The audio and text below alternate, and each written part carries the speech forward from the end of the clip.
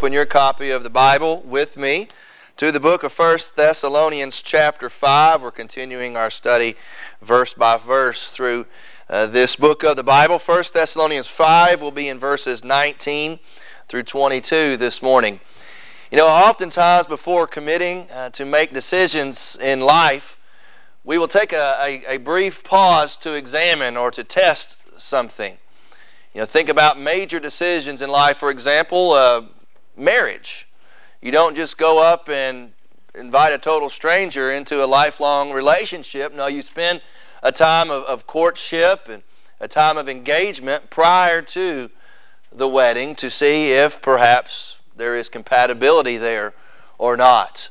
Or if you're going to buy a new home, they'll have a home inspection take place because you want to make sure that structurally and mechanically everything is the way it should be before committing to that decision. Or buying a car, you test drive it, you kick the tires, and all of these type of things. And even in smaller decisions in life, you go to the grocery store and you're going to buy some fruit. What do? You pick it up, you give it the eyeball test, you squeeze it, you thump it. You want to make sure you're making the right decision before committing to something.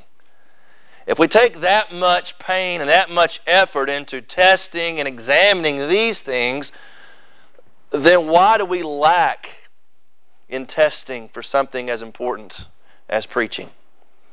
Just because somebody is on the radio or on the television, just because they've got an impressive voice or personality or appearance, just because what they're saying with a lot of enthusiasm, does not necessarily mean what they are saying is legit. I think this morning we're going to look at this text, and it's going to show us that after close inspection of what is being taught, what is being said, we should wholeheartedly accept that which we determine is true, and we should outright reject that which is proven to be false. But before accepting and before rejecting, there should be a time of examination, a time of testing before we make a decision one way or the other. Let me invite you to stand with me, if you are able to, this morning, as we read from God's holy word, starting at 1 Thessalonians chapter 5, verse 19. And these words were written under the inspiration of the Holy Spirit by the Apostle Paul. And he writes, "Do not quench the Spirit. Do not despise prophetic utterances. But examine everything carefully. Hold fast to that which is good. Abstain from every form of evil." Let's pray together. Father, as we enter into this time of study and reflection on your word, Father, we do so with the conviction that this is the very Word of God. This is God-breathed Scripture. Therefore, it is true, it is trustworthy, it is authoritative, and it is powerful. It is life-changing. It is eternal by nature. And Father, I pray that as we read and as we study these words, that we will submit to what is written. And I pray, Father, as I preach what is here, I pray that I will preach it with integrity. I pray that I will preach it in a way that is true, in a way that is appropriate and proper. And Father, I pray that as the Word is preached, and as the Spirit is here, and as He is moving, that He will touch our hearts, bring us into conformity to your will and to the image of Christ. Heavenly Father, if there be one here today that does not know Jesus in a saving way, in a personal way, I pray, God, through the power of your Spirit, Father, through the conviction of sin, and through the hope of the gospel, that they will be born again before it is too late, before they must stand before you in judgment.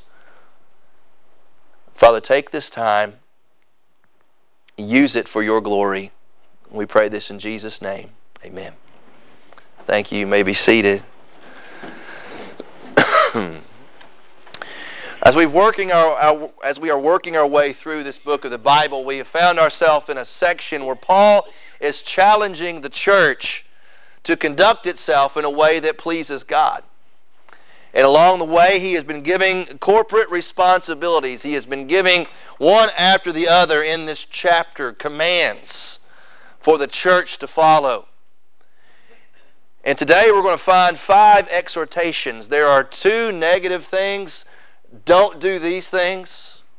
And there are 3 positive things, do these things. And as we look at these exhortations, these are all second person plural, which we've said along the way, this is a way of saying you all, y'all. As a corporate community, as a body of believers, as a church, all of us have a responsibility to do these things. And not only are they second person plural, these are present tense imperatives. That means these are commands that we are to continue doing. Not just something, well, you do it once and you're done. It's like when you tell your kids, throw those socks in the laundry room. Once they do that, it's done. The command is finished.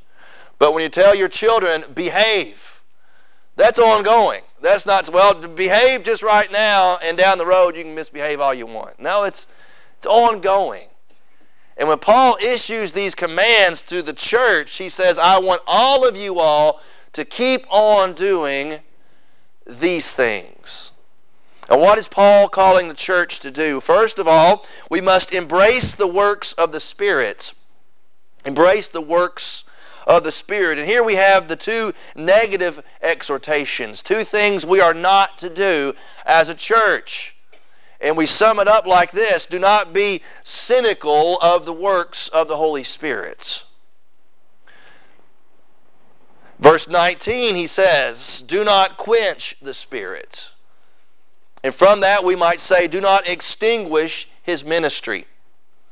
As the Holy Spirit is moving and the Holy Spirit is desiring to work in the life of a church, we must not quench the Spirit. Now the word quench means extinguish. It has the idea of putting a fire out. You know, you go camping and you have a campfire, and before you leave, you throw water on it, you throw dirt on it, whatever you got to do, you want to put it out, you want to keep it burning. And Paul says, don't do that to the Holy Spirit. Don't put out, quench the fire of the Holy Spirit. And in the New Testament, the Holy Spirit is oftentimes symbolized with fire because of the power and the energy and the heat and what the Holy Spirit can do. Paul says, do not quench the Holy Spirit. Now, to understand what he's talking about here, it helps if we have an idea of the doctrine of the Holy Spirit. We know from the Bible about the Holy Spirit, His personality. He is a person, not a thing. He's not like the Force in Star Wars where there's just this vague energy to be manipulated. No, the Holy Spirit is a person. Paul says here, do not quench the Holy Spirit. In Ephesians chapter 4, he says, do not grieve the Holy Spirit. You can only grieve a person. You cannot grieve electricity.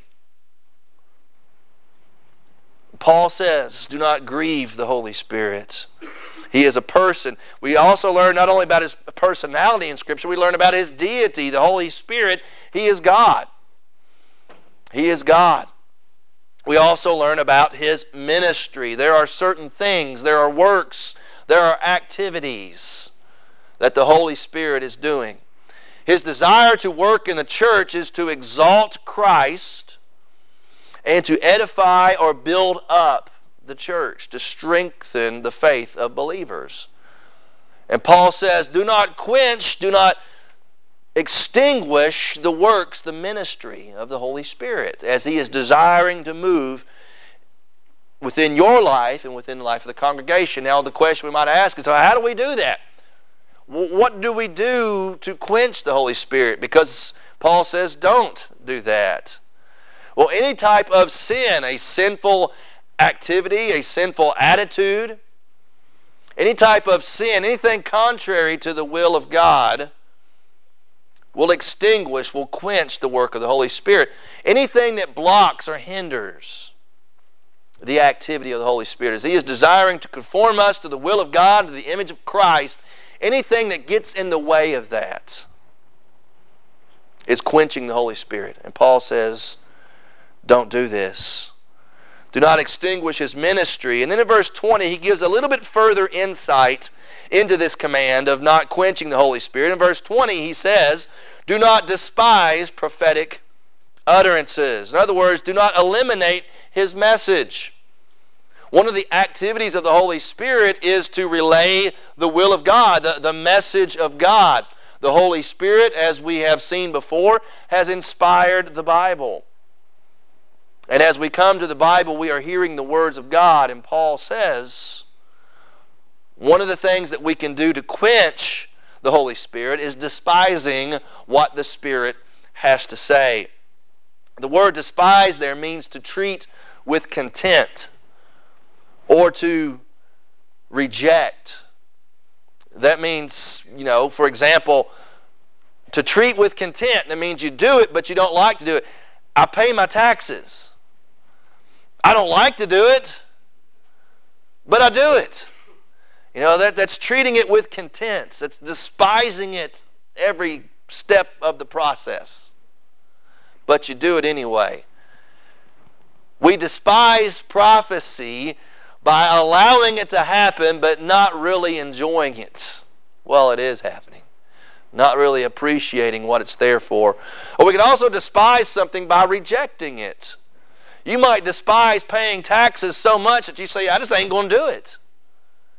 You'll have to suffer the consequences because Uncle Sam will find out and you will have to pony up.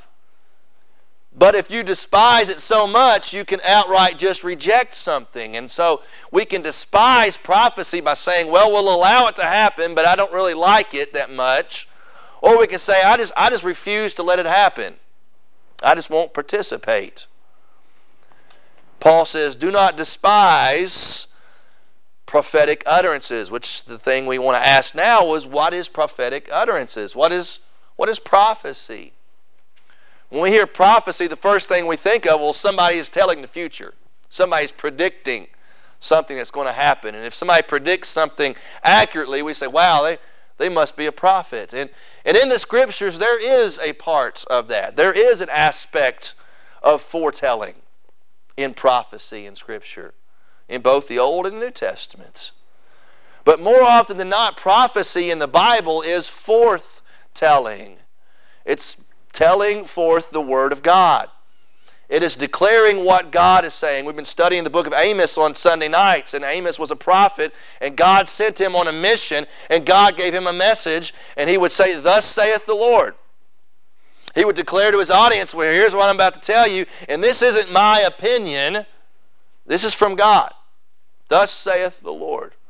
A prophet is a spokesperson, a mouthpiece for someone else. And so a biblical prophet is one who declares a message from God. And as such, if it is from God, the messenger has no right to change or adapt the message.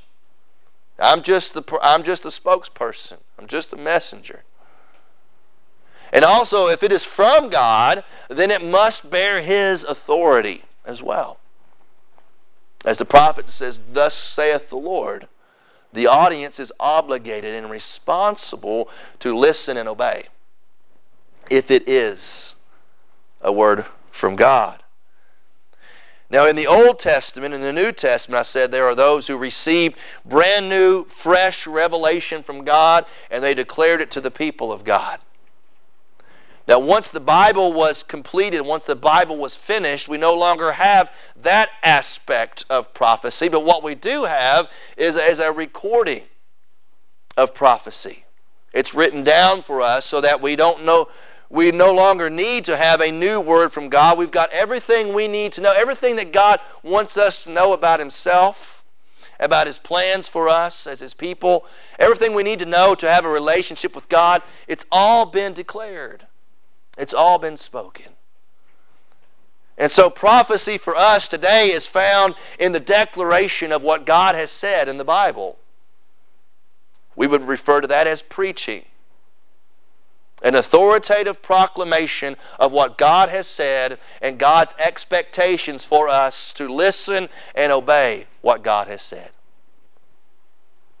One of the ways in which we can despise prophecy, according to this, is for the man of God who is called to preach God's Word to fail to faithfully proclaim God's Word. One of the ways in which prophecy is despised in the church today is God-called men refusing to preach what this book says. Of saying, well, I'm just going to preach politics, or I'm going to preach psychology, or I'm going to preach pop culture, because these are things people want to hear. When the Bible says, 2 Timothy chapter 4, preach the Word. And so that's what preaching is. And so one of the ways prophecy is despised in the church today is men not preaching what this book says. Not being faithful to the intended message of the book. Preach the Word. A failure to do that on the part of preachers, but also there is a failure also on the part of congregations to submit. Despising prophetic utterances and say, you know what, this whole preaching thing, I don't really care for it too much.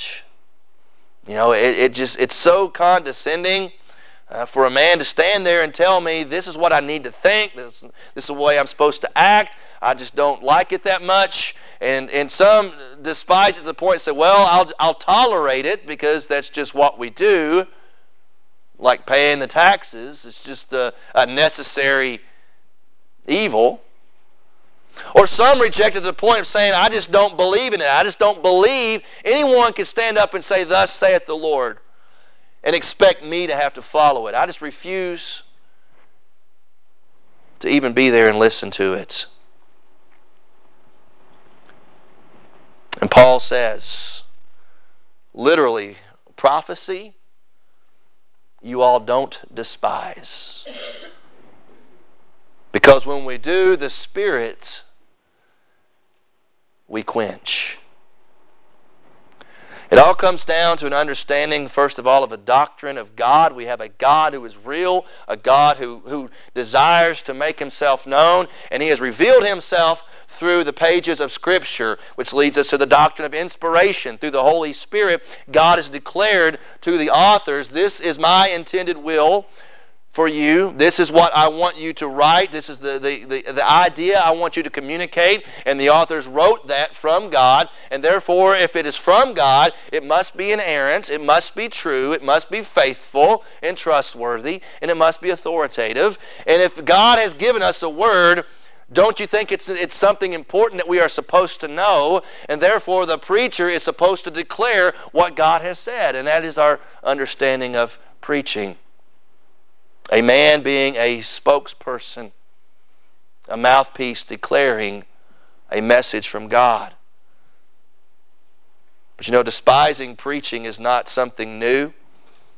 In the book of Amos, chapter 2, verse 12, God says to the nation of Israel, I sent you prophets, but you told them, don't prophesy. In other words, I sent you spokesmen to declare my will, my intentions to you, but you told them, shut up. And in the book of Jeremiah, chapter 20, verse 9, the prophet says, you know, I knew the message would not be received very well by my audience, and so I tried to hold it back. I tried to keep it inside. But the prophet said, the more I kept the Word of God inside, it became like a fire in my bones.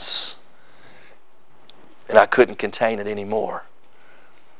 Interesting that the prophet referred to the message from God as a fire, a symbol of the Holy Spirit. It is God's Spirit who puts the message in the book. It is God's Spirit who calls a man to declare what the book has to say. It is God's Spirit who provides power to what is being declared. So we must embrace the works of the Spirit, but not extinguishing His ministry in a general sense. Anything the Spirit desires to do, we shouldn't block or hinder that in a general sense. But in a specific sense, we hinder the work of the Spirit when we despise prophecy, when we despise authoritative proclamation of God's Word. Embracing the works of the Spirit. Then we come to verse 22 and 21 and 22, and we find the balance to what Paul just said. Well, we don't want to quench the Spirit. We don't want to despise prophecy. So that means anytime someone comes with a word from God, that means we just need to accept it and embrace it, right? Paul says, no, I want to balance what I just said here. I don't want you to reject prophecy until you first do this. Verse 21, we know these verses are linked because he says, but. He says, don't do these things. Don't quench the Spirit. Don't despise prophecy. But, on the other hand, do this. We must examine the works of the Spirit first. Before making a decision one way or the other, we must examine the works of the Spirit, at least those who are claiming to have a word, claiming to be Spirit-led. Verse 21 says we must apply tests. In other words, don't be gullible to every claim from someone saying, well, this is a word from God. I am Spirit-led in doing this. Look at me, I'm impressive. Look at me, I'm saying what I'm saying with a lot of enthusiasm. It must be true. Paul says, examine, verse 21, everything. Literally test or prove. Approve it. It's like before you take a drink of that milk, you're not quite sure about it. You twist the lid off, and what do? You sniff it. I'm not about to drink this, because that's a big commitment until I know it's good or not, and so you sniff it. And if it's approved, if it passes the test, then yes, I will drink the milk. But if it stinks, you say, no, I'm rejecting it. Paul says, do that when it comes to preaching. We must apply certain tests. He says, examine, test, approve everything. Everything. Well, he's talking about specifically prophecy, and so testing, examining prophecy is definitely part of this. But he says it's not just the message we need to test. You need to test the messenger. Make sure what he's saying is right, but make sure his character is right.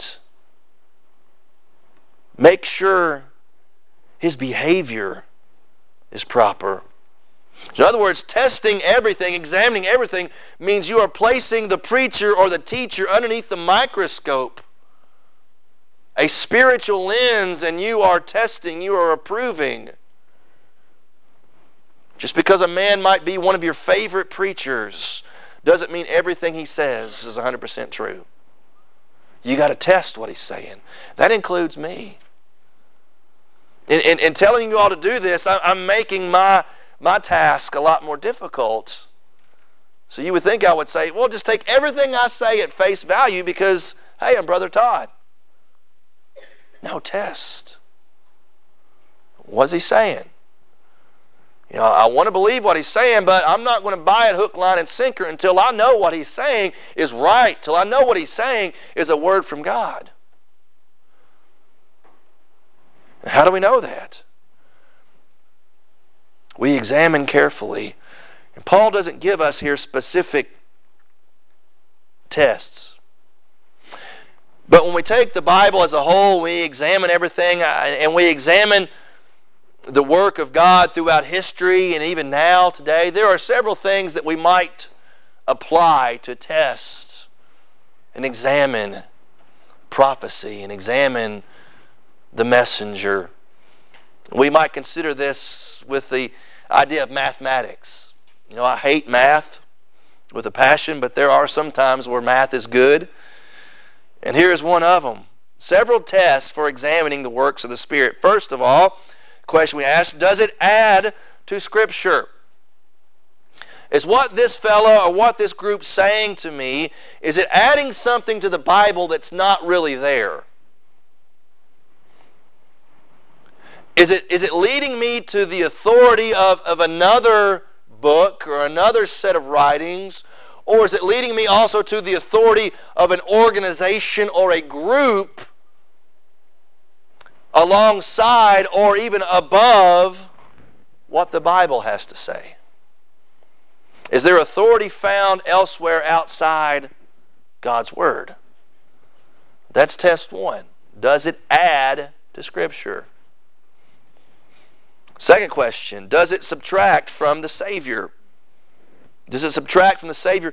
Is it de-emphasizing Jesus and His person and His work? Is someone denying the humanity of Jesus?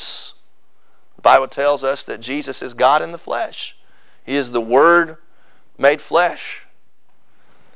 And apparently in the New Testament, in the book of 1 John, John is dealing with that very heresy in the church. It's saying there are some that are preaching because Jesus is God, it's impossible for Him to be fully man.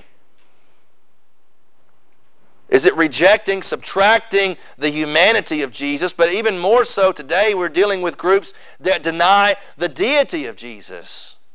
That say, well, Jesus was a man, but He wasn't really God. He was a creative being, but He's not God, the Son.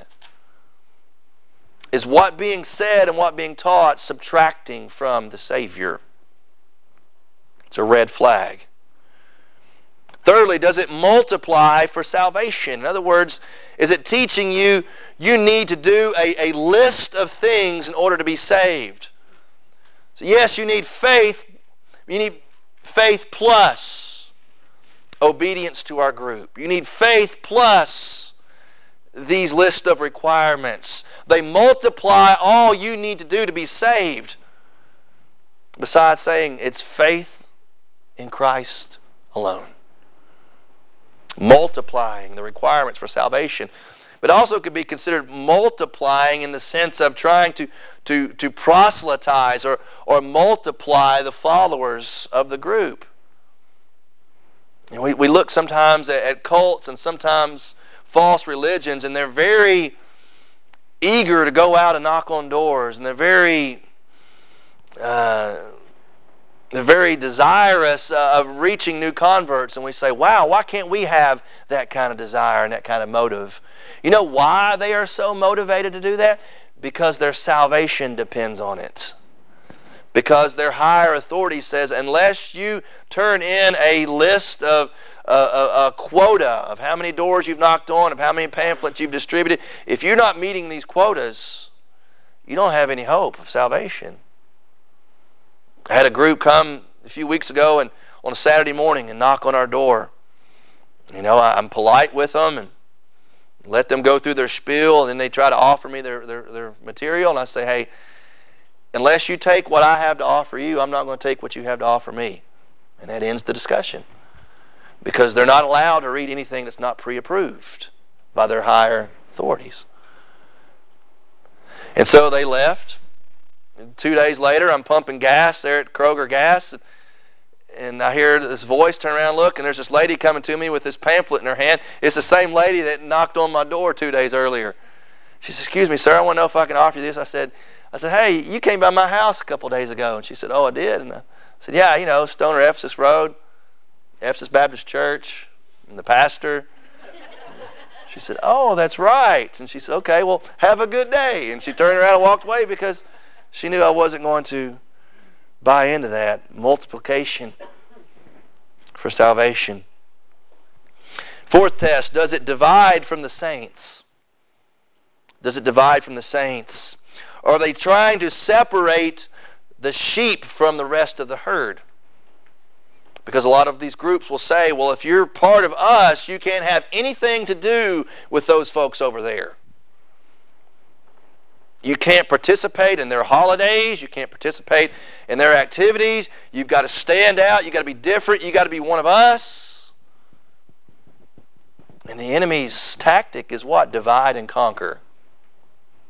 Because they know if they can separate the sheep from the herd, they're more vulnerable. Any kind of doctrine that seeks to divide the true saints from the other saints is something we need to reject. So we must apply certain tests to what's being said primarily, does it match up with this or not? And the only way you're going to know if what's being said matches up with this or not is if you open this. And you examine this. And then you take this as your lens, as your microscope, and then you examine what's being said and who's being said and who is the one that's saying it. Examine everything carefully. Then after these tests are applied, Paul says in verse 21, hold fast to that which is good. Hold fast to that which is good. What is good if it lines up?